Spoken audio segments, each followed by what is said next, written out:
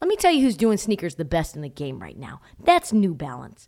The two-way V4, featuring this groundbreaking use of technology with fresh foam. It's called Fuel Cell, creating this combination that we love of rebound and cushioning.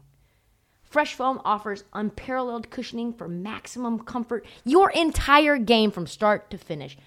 The upper construction features this lightweight textile that reduces weight, which we all need, I know I do, while remaining supportive and breathable. Hard to find that combo. The two-way V4 gives you the tools that you need to play at a high level. Learn more and purchase the two-way V4 at newbalance.com. All right. Sorry, guys, for those who were expecting a live podcast and an actual podcast Wednesday. I lost my voice. I got laryngitis. Went to the doctor. They told me to rest for somewhere between 7 to 10 days. I told them absolutely not. So I gave her Tuesday, Wednesday, Thursday, Friday. I gave her 4 days. Right. We split the difference. When you talk for a living, let's just really quickly say there's all kinds of bad thoughts that go through your head when you can't project. Like nothing's coming out. Just like it's a whisper. You think you're talking like this, and I can project pretty well. It was a whisper. Like people who have never uttered these words to me were uttering them all the time. What'd you say? What'd you say? Sorry, one more time. What'd you say? I said I'd like a hot tea. It's like, I'd like a hot tea. It's a very 900. I actually got a text the next day because I do these beat the books things on all of our Odyssey stations. And it's like, you know, whatever, like it's some betting trend. And I did it on Tuesday before the show, before they kicked me out. And I could tell it was like very 900. Like Ryan, my co-host, was like, I'm getting kind of turned on right now. I get a text the next day from the PD from WFAN, and he was like, hey, Trista, this is a long story short. He's like, hey, something was weird with that Beat the Books today. What was happening? Question mark. And I laughed and I was like, I had laryngitis. I had to get sent home. He goes, honestly, I didn't think much of it. I knew it was weird. And then another PD reached out to me and was like, what's going on with Trista? Is she trying out sexy now? 976.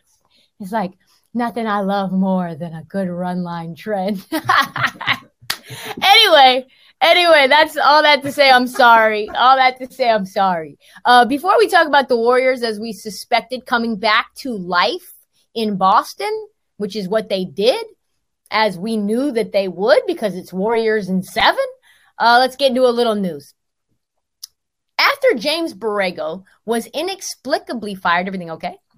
After James Borrego was inexplicably fired, with his team consistently improving year after year after year, despite nobody liking to play defense, i.e. Kelly Oubre, former Nets head coach, current Warriors assistant Kenny Atkinson, known for his player development acumen, has currently accepted, according to Shams, pew, this is the bomb. This is the sound of the Shams bomb. Anyway, he is now Charlotte Hornets head coach. He signed a 4-year deal, which shows you that Michael Jordan actually trusts him or has so much money that if he fires him, he doesn't care about having 2 coaches on payroll for 2 years. Because let's be honest, if Kenny Atkinson does get fired from the Charlotte Hornets, probably not going to be until year 3 or 4 when players tune him out like they do Tom Thibodeau. But I actually love this hire. Takes over one of the most exciting teams in the NBA. You got 10 players on this roster under 26 years old. They have the 13th pick in this year's draft, which is my fucking pick.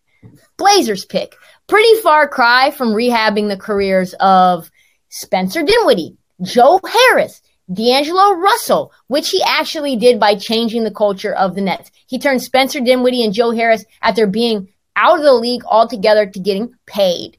Jared Allen got paid. People forget, by the way, that Tatum and Brown were actually Nets draft picks. That's a little fun fact. Yeah, because of the Boston trade that they did to send Paul Pierce and KG, Deron Williams, all that little scrub trade that they did.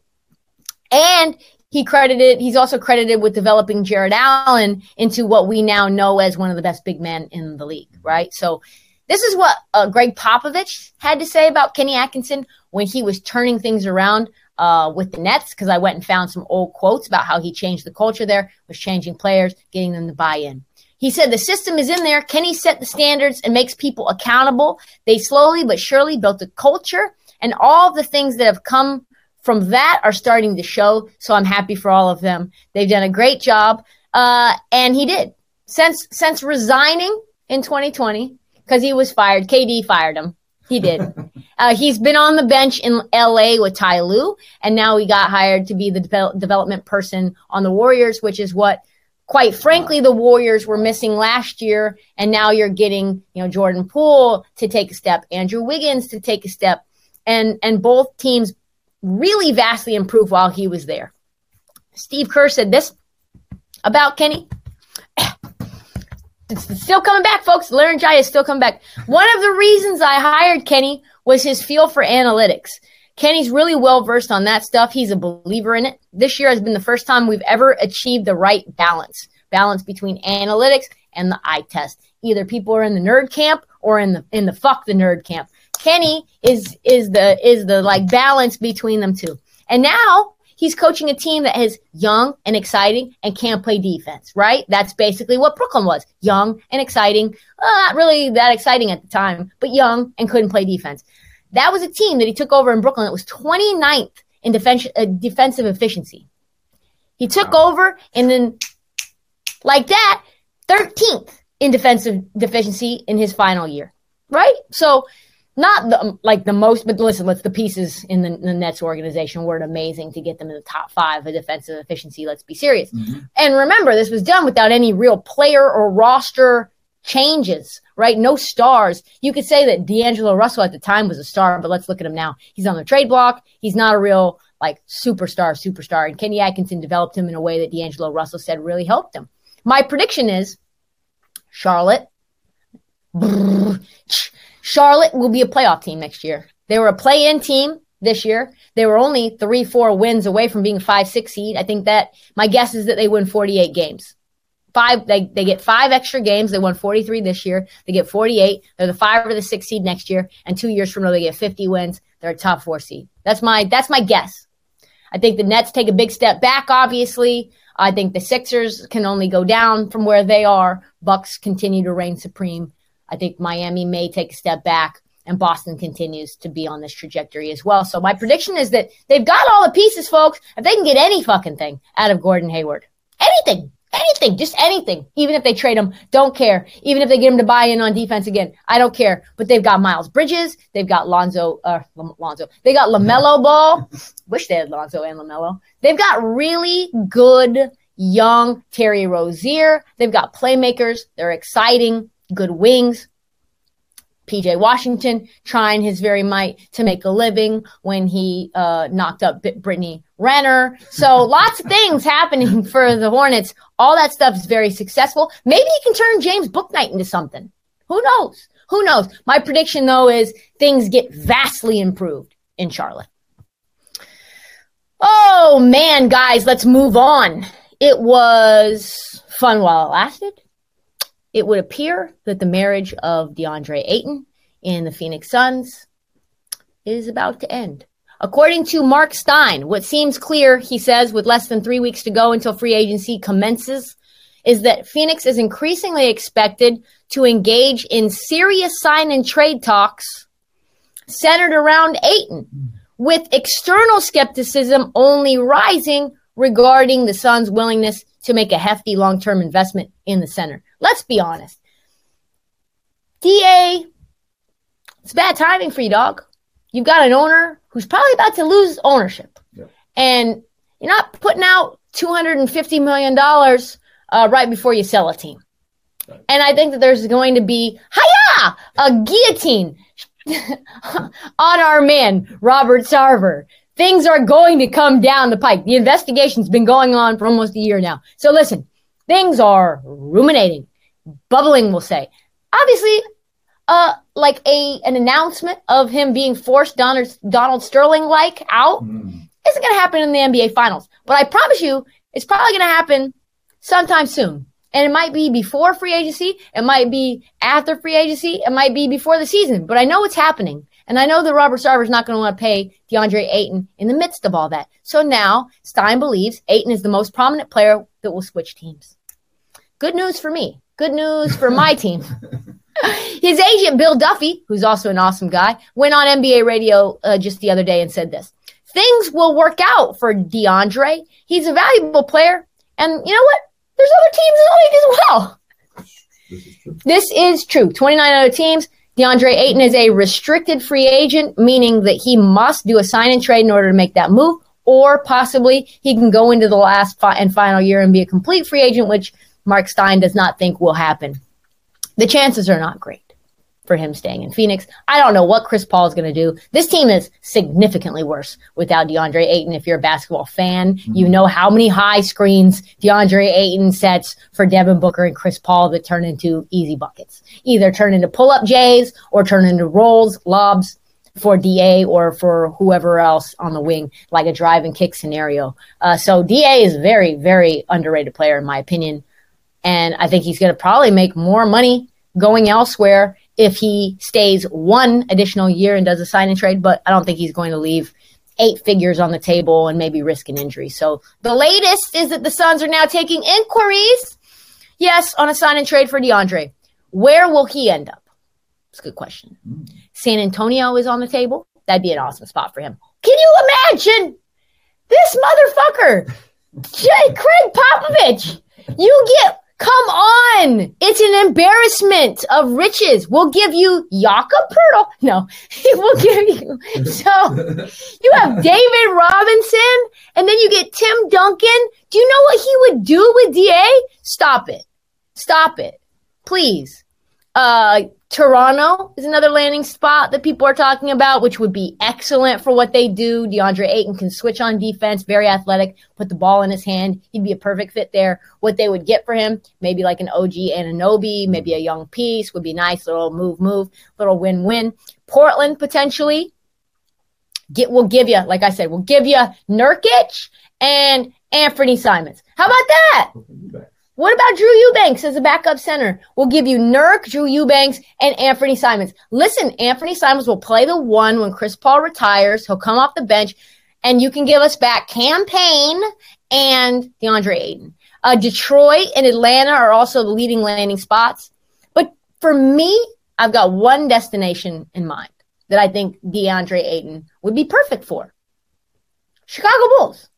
I think that would be an awesome spot for him. They need defense. They need somebody to stop the gaping hole that is Nikola Vucevic because he doesn't play defense. You could pair him with Patrick Williams, kind of like a nice little balance between what they both bring to the table.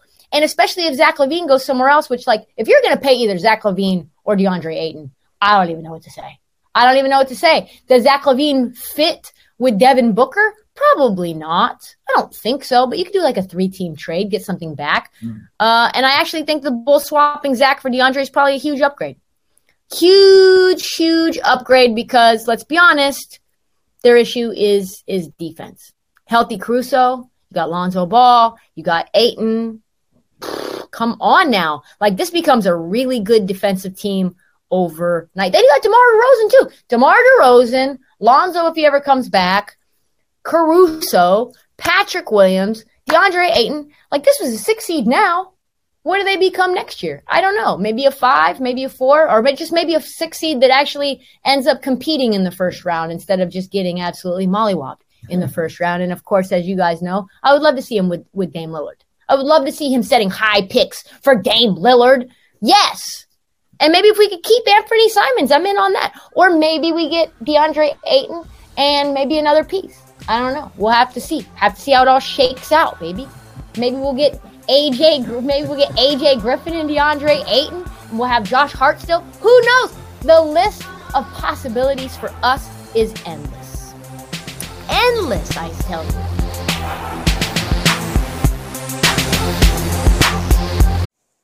The all-new Hyundai 2024 Santa Fe is equipped with everything that you need to break free from the dull work week and embark on an adventurous weekend with your family.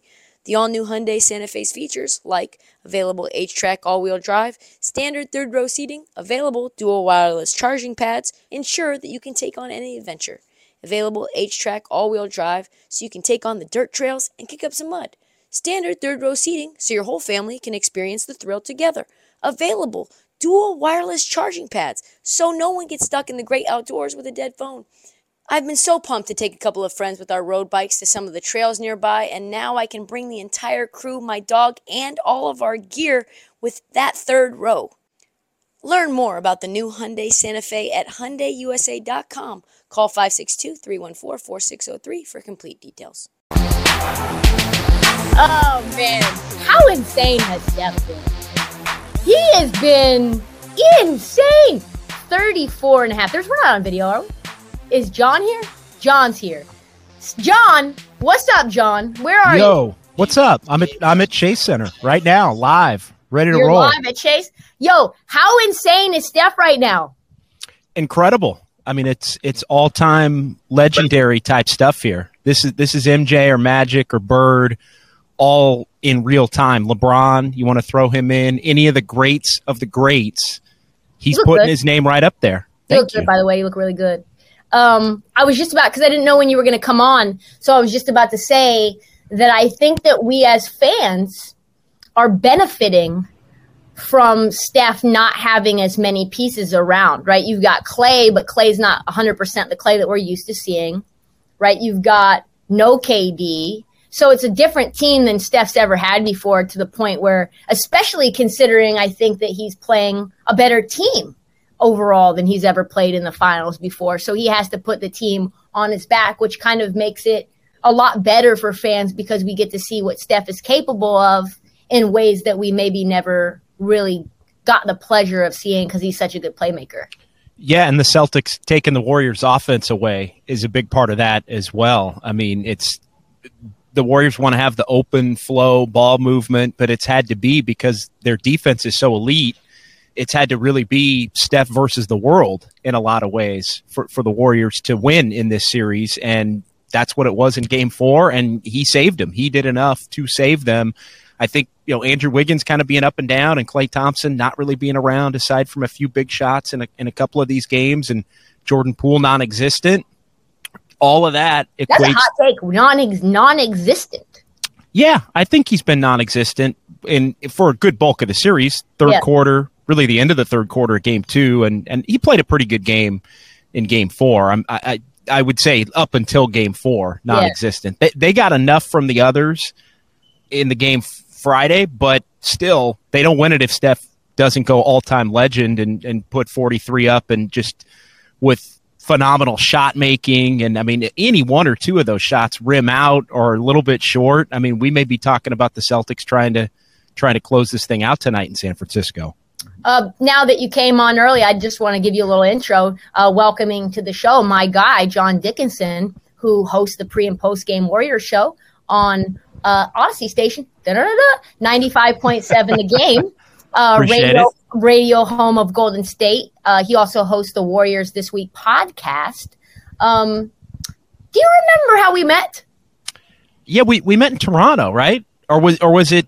Did we meet in Toronto?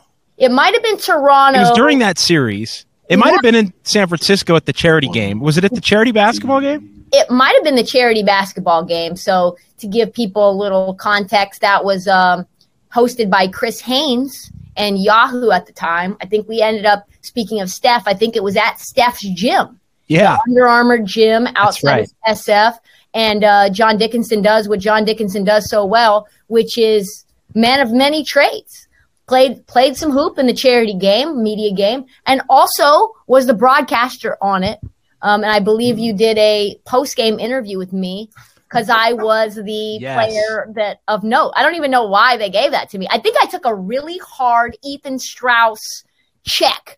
He knocked my ass to the ground. Like, I remember my chest caved in and everybody could hear it. Like the people who were related to the media members in the bag. And they were like, God damn, that looked like it hurt. That makes sense. I think you nailed it there. Yes, I interviewed you after that game, and you were a quote machine. I remember that. I was like the guard version of Draymond Green before Draymond Green decided he wanted to go to the media. Yes. with the game of, say, Damon Stoudemire in his prime, or Nick Van Exel. I remember after that game being like, listen, I need to get my cardio up because it was rough.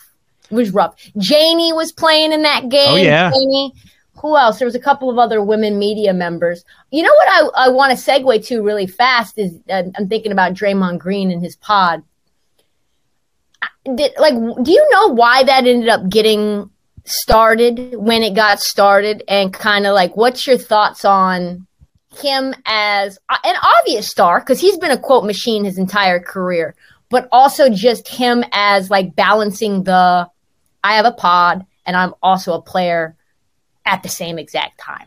I think it's an opportunity to do something completely different that nobody had really done before, to be a player that's in the mix, hopefully at the highest level. I think really if he could have done it a couple of years ago when the Warriors were in 2, 3, 4, 5 finals in a row and winning 3 of the 5 and all of that, I think he would have loved to have been doing it then. But I think it's really something unprecedented for a player that's on the highest stage to be able to be also one of the best talkers in the league and then do both at the same time and be able to constantly address anything he wants to address, whether it's his own game, whether it's his team's game, whether it's some of the chatter or the noise or social media.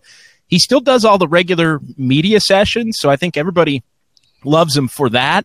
And occasionally, well, all the time, he'll use those media sessions to try and promote the podcast in any way possible. But I think he just sees himself as a pioneer, really, somebody that's the first of many moving forward that are, I think, not only going to want to play at a high level, but also be media members at the same time. It's not something that's frowned upon like it used to be. I mean, CJ McCollum's got his thing. I mean, Iguodala's doing his podcast. I mean, I think the next generation of player is going to be taken after Draymond Green in that way and wanting to really be multi-platform. But Draymond's in his own category. I mean, I think we're going to be talking about Draymond 30 years from now as, oh, wow, he's been one of the greatest, broadcasters, analysts, whatever you want to call it. You got a question about basketball? You remember when he did me like that? Oh, yeah, I do remember that. That's when I knew that man was a cold-blooded killer, I think that the thing, as we listen to a little, I think there's some Bay Area music in here. They just cranked up the PA, so I had to just crank up my make sure I could hear you. Hopefully that's not drowning you out. Is it? We good on that? So. I think we're good. The thing that I think is interesting is you think about media, or you think about players that are in the media, or at least like doing media stuff, which is KD, who's got 35 ventures, and he lives on Twitter, so he knows how he's perceived. And then you got Draymond, who I think with the podcast, maybe because he's wanting to engage with his fan base and grow this pod, there's a certain element. He almost feels the same things that we feel, where it's like we need to be on social media and we need to kind of see how things are working or whether they're not working. And maybe there's a possibility, I'd like to know kind of whether you think this is true or not, is that maybe there's a slight bit of him tapping a little too much in to the way and what people are saying about him, not just like quote unquote blue check media in print, but what fans are saying about his play when he talked about maybe, being a little bit too much in his head. I think he just loves talking, period. I mean, should he have admitted that? I mean, maybe not, but yeah. I think he just loves talking. I think somebody asked him in between maybe game 3 and game 4, like, do you ever get sick of it? And I think maybe Sam Amick of The Athletic wrote about it. He doesn't get sick of it. He loves always being on, to your point. I think he loves the platitudes and the analysis, but I also think he enjoys when things maybe aren't going as well, trying to address it or trying to call somebody out or trying to say, hey, you know what, this take is kind of BS. And even though maybe maybe where there's smoke, there's fire in a small way, but it's not exactly the same way that things are messed up and maybe the way that you think, and here's why. I think it's just raw and real, which is what Draymond is, love him or hate him. And in the Bay, he's loved. In Boston right now and in some other cities, he's public enemy number one, and that's fine. I think he embraces all of it and enjoys it and really appreciates. I think he appreciates the respect that comes with somebody, that is always going to be gravitated towards. Do you think there's any correlation though between him tapping in to the public right now with the pod and maybe some of his play that's suffering? Because he said, like, what I'm hearing about myself has got me kind of thinking about things differently and overanalyzing myself. Yeah, I think it's possible. I think it always comes up when the Warriors lose or when he doesn't play well. Even here in the Bay, it always comes up. I mean, we, after Game 3, took call after call after call.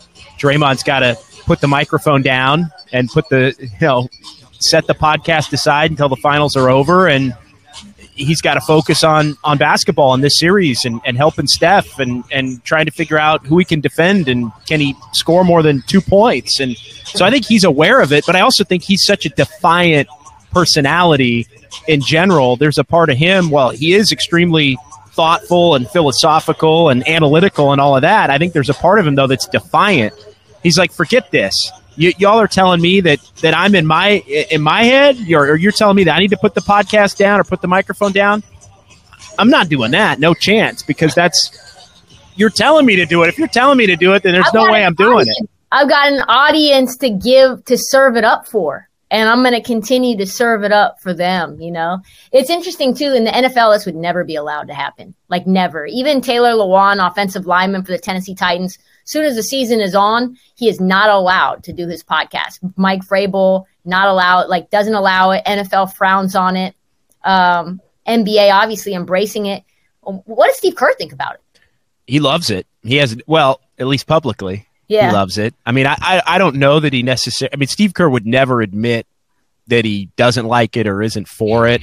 He did jokingly. He said he got asked a question about something Draymond said on the pod, and his answer within the last week was, "Well, I don't listen to the pod." So, and everybody got a good chuckle out of that. But he's always been the first one to say, "Hey, look, this is uncharted waters. It's new territory. Guys can do what they want. It's not previous bygone eras." And look, I mean, Steve Kerr's a pretty forward-thinking dude, so he would be the last one, I think, that would frown upon something like that. But I think he also knows that it doesn't do anybody any good if he frowned upon Draymond Green doing it, considering that he is still the dude that's the heart and soul in many ways of this Warriors franchise. I mean, Steph is the system. Steph is the best player.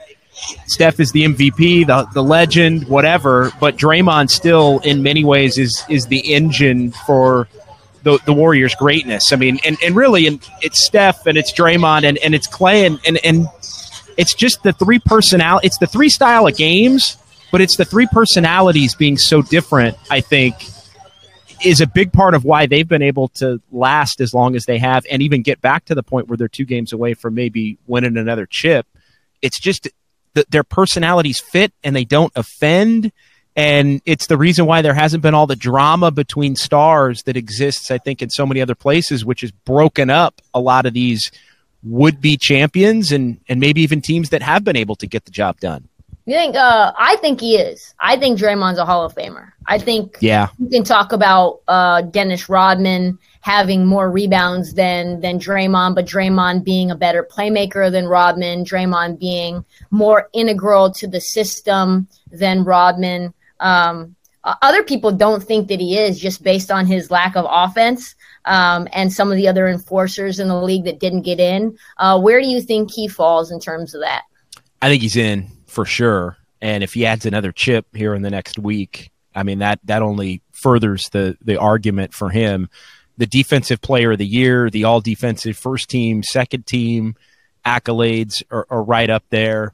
I mean, just really the consummate winner. And I'll give you another one. I mean, in basketball, it's not just the NBA, right? It's he gets credit for the things that he did at Michigan State and leading them to Final Fours and winning a lot there and being really kind of the model college athlete in many ways for his generation. So I think he's a borderline lock to get into the Hall of Fame. I think he's like first ballot because you think about what Steph did to change and transform the game. But think about what Draymond did to transform the game. Mm-hmm. Tweeners are now something that we're all looking, like every team, every GM is looking for their Draymond Green, a point forward with an otherworldly basketball IQ who can play make, but also, knows how to get their star in rhythm. Yeah. No, that's exactly right. I mean, yeah, everybody's looking for Draymond. I know, squad that's fond to your heart, the Portland Trailblazers could have used a Draymond in the last 8 years, right? Maybe they would have a chip if they the Rockets, for all the years that they battled the Warriors, maybe if they had a guy like Draymond, they'd have a chip or a couple at this point. So I think that's a great point. I mean, 2 gold medals as well. Yep. Add that to the list. I mean, I know you may get some pushback from some that say, just you look at the stats and all of this and triple single and some of that kind of stuff. But to me, he's a borderline lock. And if he's a 4-ring player with the medals, with the college success, I mean, to me, he's even – there are people around here – I don't know what your take is on this one, and maybe we don't have to go too deep into it, but I've always been kind of a no on Iguodala being a Hall of Famer. But around here, I think because he's so beloved, I kind of mix it up with people on that one a little bit. A lot of people say, oh, he did this, and the winning and being kind of the dude that's ahead of the game. I mean, where are you on Iguodala? I think I'm really borderline. Like, I need to go back to his time with Denver and Philly to kind of – because the cliff, and I hate this for him, the cliff that Iggy dropped off of was very steep, like just physically. But then he won a Finals MVP. Finals MVP. Physically, though, when his body declined, it declined so fast. You know what I mean? Even in Miami, it was just like didn't look right. And he was even struggling with it in the 2019 series against Toronto. And you could tell he had a bunch of it was like knee inflammation, which I think he's still dealing with now to this day. He's been on and off again with it. He was like really battling it. So it's hard to remember how much of because he was a very good pure scorer. And some would say that a key piece to the Warriors going from that Mark Jackson era to getting a chip. Like he was that piece that was added that got them that chip. Needless to say, no Kyrie, no Kevin Love, but still with him, I think that helped a lot. Oh, without a doubt. I think he definitely helped enable them to heights that I think many didn't believe were going to be possible. And also the willingness to come off the bench to allow Harrison Barnes to start is kind of part of that story too in that 2015 season. And then he winds up back in the starting lineup in the finals, wins the finals MVP after they fell down 2-1 in that series and wound up winning game 4, game 5, and game 6 to take it 4-2. How are people feeling about this series vibe-wise? Like whether that's media, whether that's fans that you come in contact with, compared to other finals run? Because I know I've seen some 95.7 The Game like promo tweets of like, Warriors fans, are you panicked? Like, is the sense of emotions different than any other that they've faced before, and why? Yeah, I think as far as this series goes, first of all, I mean, you got to deal with where we are now, and it's 2-2, and I think huge sigh of relief from the Warrior fan base that they were able to get Game 4 in Boston and bring it back here 2-2. So I do feel like over the last 24 to 48 hours, there is more of a sense of, oh, they got this now. They got this. Whether it's in 6 or in 7, they got this. But I think the biggest thing that I've heard doing the post-game shows every single night when we take calls and we go for 3 hours. Wow, that's loud. We go for 3 hours every night, mic check, and we take calls. I didn't realize the Celtics were this good. We have had many calls with people like, I didn't realize the Celtics were this good. I thought this was going to be a 5-game series, and I think there is a threat level. That is a West Coast. That is like, we talk about regional biases, John. Like we talk about New York East Coast bias. That is one of the most insane West Coast, like Bay Area, like locked into our shit that I've ever heard.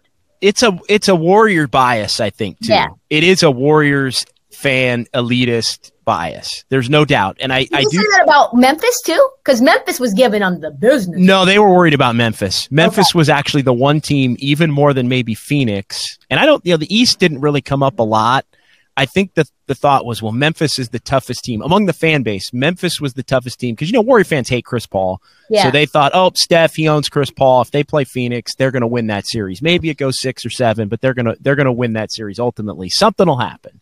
And yeah, something happened. They didn't even play him because they couldn't get by Dallas. But no, the fan base here was legitimately afraid of Memphis. And then when Ja Morant went down, it was like, oh, we got this. And then mysteriously, the Grizzlies were, it wasn't a surprise, but they were much better defensively without Ja Morant and actually hung in that series to the point where it kind of left you thinking maybe if Ja Morant played that whole series and Memphis had figured some things out, they could have still won that series, or at least maybe forced a game 7. So Memphis had the fear maybe more than any team, and their head-to-head matchups, not to get too wonky on you, but they really would physically kind of manhandle the Warriors, and they knocked them out last year in the play-in. So no, there was some worry there.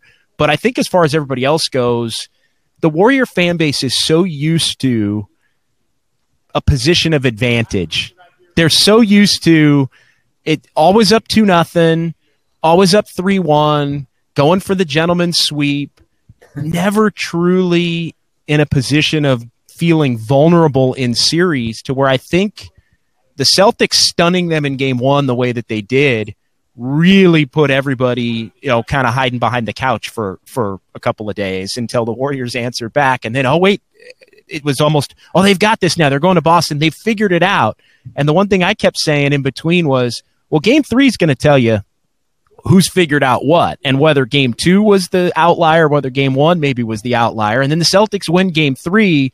And from that point on, it's really been, oh, I didn't realize the Celtics were this good. Respect. Like maybe this is going to be a 7-game series, because even after Friday, I'll give you the pulse of Friday night in Boston, Steph with this Jordan-esque performance in TD Garden, and fans will get loose a little bit and say whatever they're going to say, and then it'll be, oh, all right, thanks, Warriors in 6, or Warriors in, all fans do that. It was all Warriors in 7. It was all Warriors. It wasn't Warriors in 6. It was Warriors in 7. So they were feeling good, and great that it was 2-2, but it wasn't like, oh, we're just rolling the next 2. It was like, oh, no, we'll win 1, they'll win 1, maybe we'll win another one. The Celtics have the Warrior fan base respect. I'll put it that way. We talked about this, what was it, maybe Thursday. It was after the loss in game 3. And we talked about just like how if they win the chip at Warriors, how if the Warriors win the chip, how that may not be the best for the franchise in the long term, right? And I thought you made some really interesting points about that, and I wanted you to share them just in terms of we've got a choose your own adventure, Warriors win, Warriors lose. What happens in each one of these different cases in terms of decision-making tree, in terms of how they're covered the next year, in terms of, kind of like the state of affairs in the next 3 years.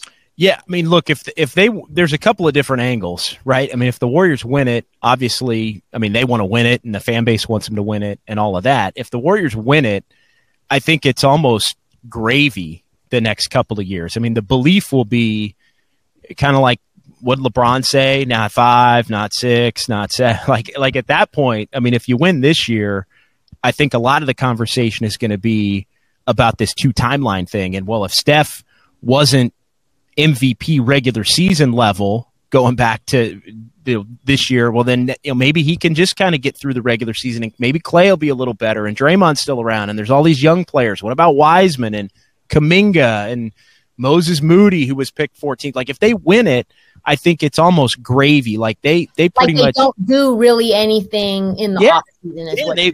They run it. I think they run it back, and they allow the young players to maybe be a bigger part of it. They still would have to pepper in some veterans, I think, with some playoff experience along the way. Pay Jordan Poole, ride it out with Wiggins, play Kuminga more, Wiseman. There's just a freedom, I think, that comes with winning it this year for the next year for them. If they don't win it, I think that's where it gets a little tricky, because then the conversation sort of shifts to, you were this close within 2 games or 1 game, depending upon how it ends, of winning the NBA championship, and you couldn't get over the hump, and Steph put up maybe an finals MVP performance even in losing. Do you owe it to him and Clay and Draymond, but really do you owe it to him to do whatever it takes to get over the hump? And does that mean you look to trade a Kuminga or a Wiseman or something like that? Now, I don't think they want to do that as an organization, but and the veterans did go in last offseason and say, hey, we need veteran help if we're going to make a playoff run, and maybe you should consider making some kind of a trade. And the front office and Joe Lacob, I think, at the head of that was like, no, we're not going to do that. We're gonna see how far this group, you, Steph, Clay, Draymond, Wiggins, how far that group can take you. But I do think it gets trickier if they don't win it. And the question, as far as the anthem begins here behind me, little test anthem, the question then becomes, what do you have to do to get over that hump? So, and then we talked about media coverage too. And I think that's really interesting, because it feels like some of the flaws that might have come if Memphis ended up having Ja Morant, that maybe people would have identified or criticized or scrutinized and said, like, these just need to be changed, i.e. maybe Jordan Poole is a defensive liability, etc., against bigger, stronger teams. But the Bucks aren't going anywhere, right? You've got Miami may or may not go anywhere, and obviously Boston's not going anywhere either. So, how do you think the way that they'll be covered and perceived changes too, with the 95.7s the game, the light years of the world, like Warriors Twitter, etc.? What's gravy if they win it? I mean, if they win it, literally no criticism the entire year. If they win it, there's no criticism. If they win it, it's top of the mountain, and hey, come at us, bro, come at us, sis. Like, that really is what it is. Hey, we're on top of the mountain. It's Joey Light Years. You can't stop us. Kuminga's the next Giannis. Wiseman is going to be exactly everything they didn't have. He's Robert Williams plus Jaren Jackson, like, combined into one, and that's what he's going to be. And you mean the delusions will increase from where they already are? It will be, come at us. Hey, Boston, that was cute. You couldn't get it done. Now we're better. That's annoying, though. Don't you think that's annoying? It can be. Yeah. Are you going to do that? I don't ever do that. Like, that's why you're my dog. I don't ever do that. I love talking about the games. I love talking about the teams. I'm not here to pat myself on the back, although I think I did. Yeah, exactly. No, I didn't know it was this video, by the way. I was going to say, I didn't know it was this kind of show. Although you did. It's not on video. You did cuss a couple of times, so that's okay. We can do that. Yeah, we can. Okay, I got you. So the video is only for us. Yep, exactly. It's just for you to connect. Okay, well, that's good. Yeah. All right. Well, then I should have just taken the jacket off then. Whatever you need to do. Yeah. just get real Dell and Sonia Curry with it. Just get real comfortable. Yeah. Real comfortable. But no, I don't roll like that. I mean, you could make the case that the Warriors not winning it would make for a more compelling conversation moving forward. What do you think Adam Silver wants? I think that's interesting. I think Adam Silver likes having the Warriors at the top of the mountain, to be honest. Does he? I think he does. I think he likes everybody. I mean, the ratings would say he does, right? I mean, and look, the Celtics are part of that too, but I think he likes having them back at the top of the mountain and everybody sort of aspiring to be them. But in terms of conversation, you could make a case that them not winning it leads to juicier conversation. More interesting outcomes too. Where'd you go? No, I'm here. Oh, more interesting outcomes in my opinion too. Do you think so? I think so. I think it could be. Excuse me. I need to take a sip here of this beverage. That's okay. We talked also about fan bases, and I said this to you when we talked after Game 3. I said, it's funny that the Warriors, they faced Cleveland, the Cleveland Cavaliers fan base for 1 million years, and then they faced Toronto for 1 year. Toronto's a nice place to play, fine, passionate fan base, but they're civilized. Let's be honest, they're civilized folk. They're Canadians, and they're not messing around. I think there might have been one little interesting thing that happened with the fan during that series, but nothing crazy. No, real scuttlebutt outside of the whole Drake thing that I got roasted for. No F.U. Draymond. There was no F.U. Draymond. There was no oh my God, I needed to take my Dubs jersey off when I left the arena. Do you think that this is the first real deal fan base that the Warriors have faced in the finals? Do you think that's a fair estimation? Well, we're only talking about 3. I mean, we're talking about Boston, Toronto, and Cleveland. And look, the games in Cleveland were, I thought, tremendous atmospheres, especially the 2 years where the Cavs had a chance. They didn't really have a chance in 17 or 18, but 15 and 16 they did. So I think that the Cavs crowds were good. Toronto, I was blown away. I'd always heard great things about Toronto, but it was more of a joyous crowd. They were really happy that their team was in it. Yeah. And I think they knew, hey, we're playing the juggernauts that have been in this thing 5 years in a row. They were just happy to be winning games there. And and they had a lot of years where they couldn't quite get over the hump. So I think just being in the finals and having home court advantage and all of the things that went through that. eBay Motors is here for the ride. Remember when you first saw the potential? And then through some elbow grease, fresh installs, and a whole lot of love, you transformed 100,000 miles and a body full of rust into a drive that's all your own. Look to your left. Look to your right. It's official. No one's got a ride like this. There's nothing else that sounds like, feels like, or looks like the set of wheels in your garage. With over 122 million parts, you can make sure your number one ride or die stays running smoothly. So there's no limit to how far you can take it. Brake kits, turbochargers, engines, exhaust kits, roof racks, LED headlights, bumpers, whatever your baby needs, eBay Motors has it. And with eBay Guaranteed Fit, it's guaranteed to fit your ride the first time, every time, or your money back. Plus at these prices, well, you're burning rubber, not cash. Keep your ride or die alive at ebaymotors.com. Eligible items only. Exclusions apply.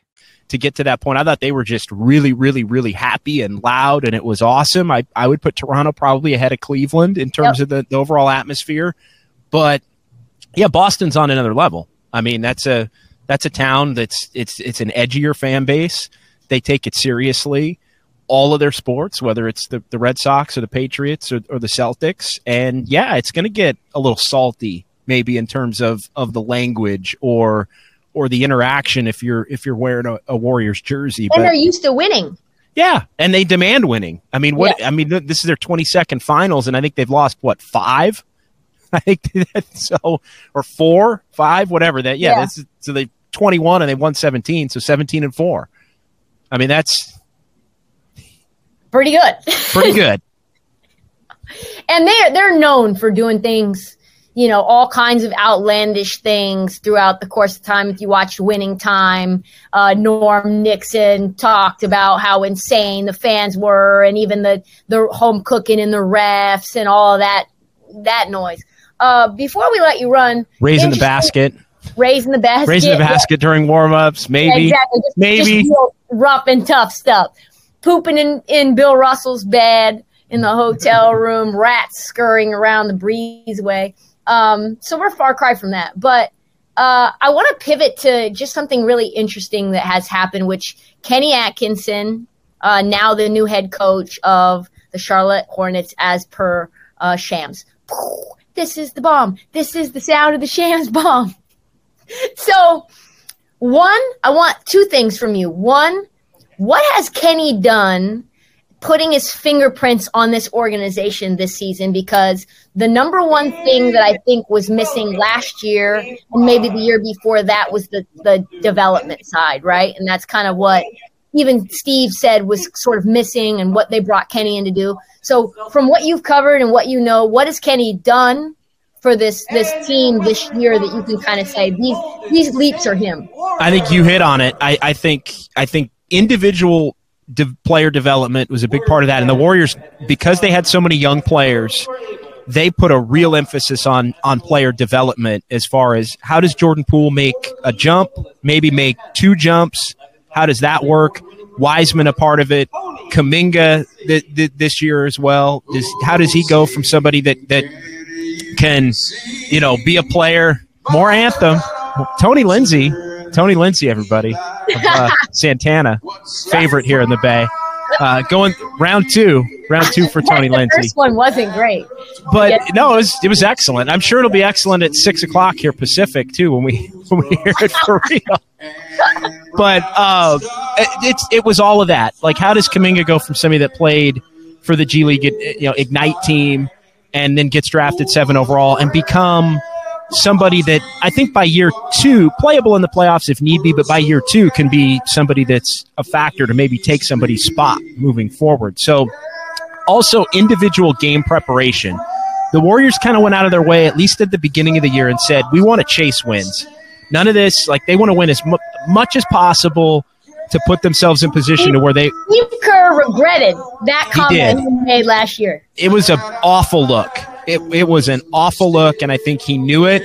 And I think Mike Brown defensively, some janky defenses they got far more game plan specific this year on a game-to-game basis in the regular season, especially early. And I think Kenny Atkinson was a big part of that, taking a look at scouting other teams and, hey, what can we do not just to run our stuff on offense and just run our regular defense, but how can we make sure we do everything possible to win these games on these nights? I think it's why they got up to the 18-2, 41-13. Then they had some injuries and everything kind of went awry a little bit. They couldn't get everybody on the same page after Clay came back until the playoffs. But now in the playoffs, they've been able to do enough to put themselves to where now they're 2 games away from a title. How does Kenny do it?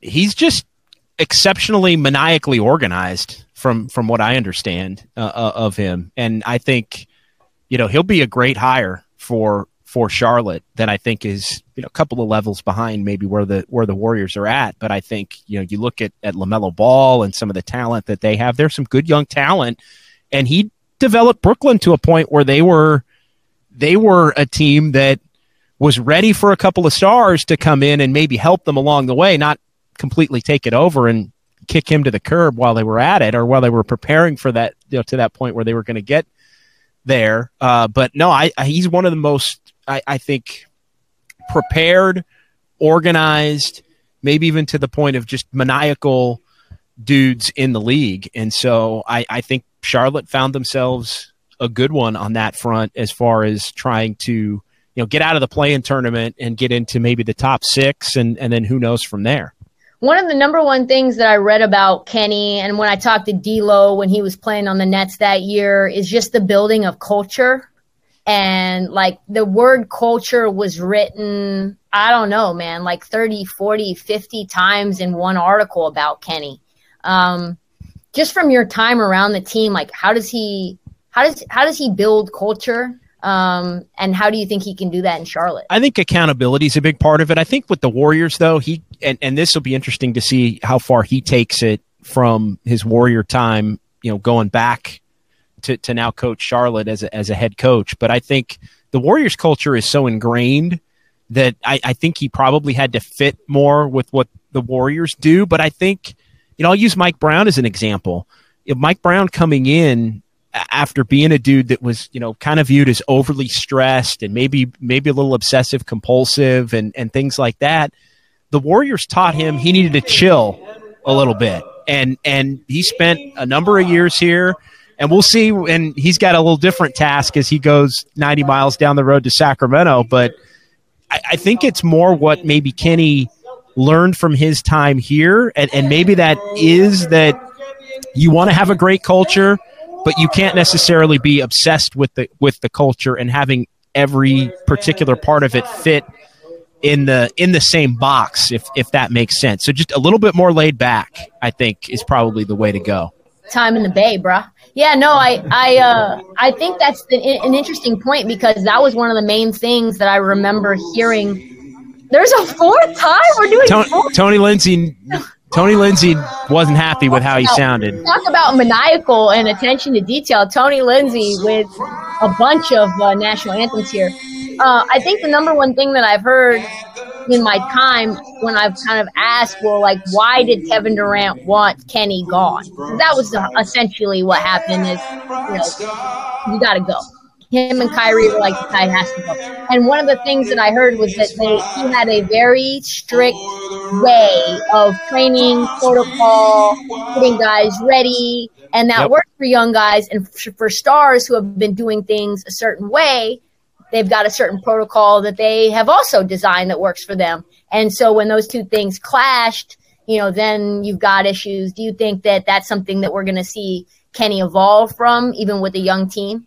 I think he's probably going to have to, and that's a good reason. I think that's a big takeaway is you got to change a little bit here and there. I think you got to find that balance. And look, he's got LaMelo Ball. It needs to work with LaMelo Ball there because he's that good. At least it appears he's that good a couple of years into his career, to where you want him to be the face of the Hornets, not for just the next 2 or 3 years, but you want him to be the face of the franchise for the next 10 plus years. And so, Kenny's job is to build everything around him, but it's also his job to make sure that everything stays harmonious. So I think, being a little bit more laid back and understanding that not everything has to fit to each particular box is probably a big part of what he would take away from a potential championship year with the Warriors. And getting those boys to play some defense, because they are atrocious at that right now. No doubt. Their paint defense was, I want to say, 30th in the league. So that'll be an interesting thing. Final thoughts before we let you. Oh, also really quickly, someone floated out the idea that we should all collectively start a GoFundMe for $4.5 million to put thoughts on the hardwood for Jordan Poole to play better. Did you see that news story? Thoughts on that news? I didn't. I hadn't seen that. I had not seen that. Wait, run that back for me again. What is going on here? All right, so there's a campaign out there on Twitter or some news outlet that was like, how much is too much to pay for Jordan Poole to be motivated to play better? And for courtside seats to get little baddies on the courtside, all together it would cost, if they had that entire area you can buy, $4.5 million for the next 2 games for Chase Center. I'm not sure why people think that that's what's going to make Jordan Poole play better. He played better in Game 4, and look, even I had almost forgotten earlier. We were talking about he played pretty well in Game 4. Does it translate? Was it one game, or does it translate to a couple of more games here in this season? I'm not chipping in on that one, Trista. Sorry, I'm not. That's okay. I'm out. That one's against my principles. I saw it and I was like, this is maybe the most bonkers story I've ever heard. Warriors in what? What do you think's going to happen? Is it Warriors in 7? You have to be honest now. Warriors in 7. I think the Warriors are winning tonight in Game 5. I think Boston's going to hold serve, and then I think the Warriors eke out a Game 7 win back here on Father's Day Sunday and win the championship. Close game down the stretch. I think they win it 5 to 7 points at the end. Sort of maybe a similar finish to the finish in Game 4, with a close game and then Boston missing a couple of shots and the Warriors hitting a couple of big ones to put them over the top. Good stuff. Good stuff, John Dickinson, my guy. We appreciate you. For those who are joining us live, that is all the time that we have for the Heat Check. We'll be back Wednesday with a new episode previewing Game Siete. No, is it seis? Seis. Uno, dos, tres, cuatro, cinco, seis. You're already on to 7. You're already ready for Game 7. And follow us on Heat Check as we go down the stretch. Are you going to Summer League, by the way? To be determined at this point. All right, well. You? I see. I am. I'm going to be there the entire time. Oh, well, then I'm there. Then I'm there. I'm there. I'm there the entire time. I just made my decision then. Do not forget to download, subscribe. Also, John, tell them where they can find you. Yeah, at JD John Dickinson on Twitter, and same thing on Instagram, and the Odyssey app for all the pre and post game shows as well. 95.7 The Game on Twitter as well. A lot of our videos and audio files and links to everything are there. So yeah, that's it. One of the best dudes in the fucking business. One of the best dudes in the business. Follow us. We will see you soon, John. Yeah, I wish I was anytime. there. I wish I was not here, but you know what? I got other shows and other bills and people to pay. No, So, Boston's not that far from where you're at. I mean, I am going to be in Boston tomorrow. So we'll see what happens. Love you, John. Thank you, guys. We'll see you guys next time.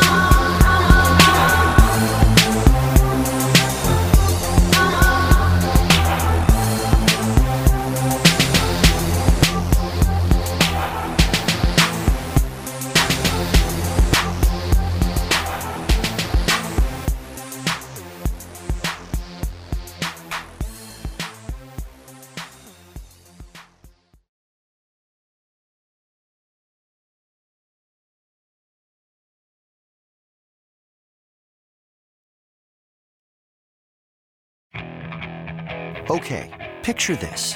It's Friday afternoon when a thought hits you. I can waste another weekend doing the same old whatever, or I can conquer it. I can hop into my all-new Hyundai Santa Fe and hit the road.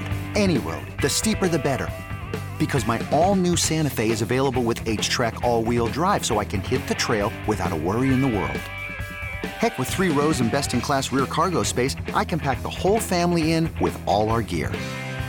We've got available dual wireless charging for our phones, so we'll never lose touch with civilization, and we won't lose touch with the primordial power of Mother Earth. So which is it? Waste the weekend or do something a little more epic? And conquer it in the all-new Hyundai Santa Fe. Visit HyundaiUSA.com or call 562-314-4603 for more details. Hyundai. There's joy in every journey.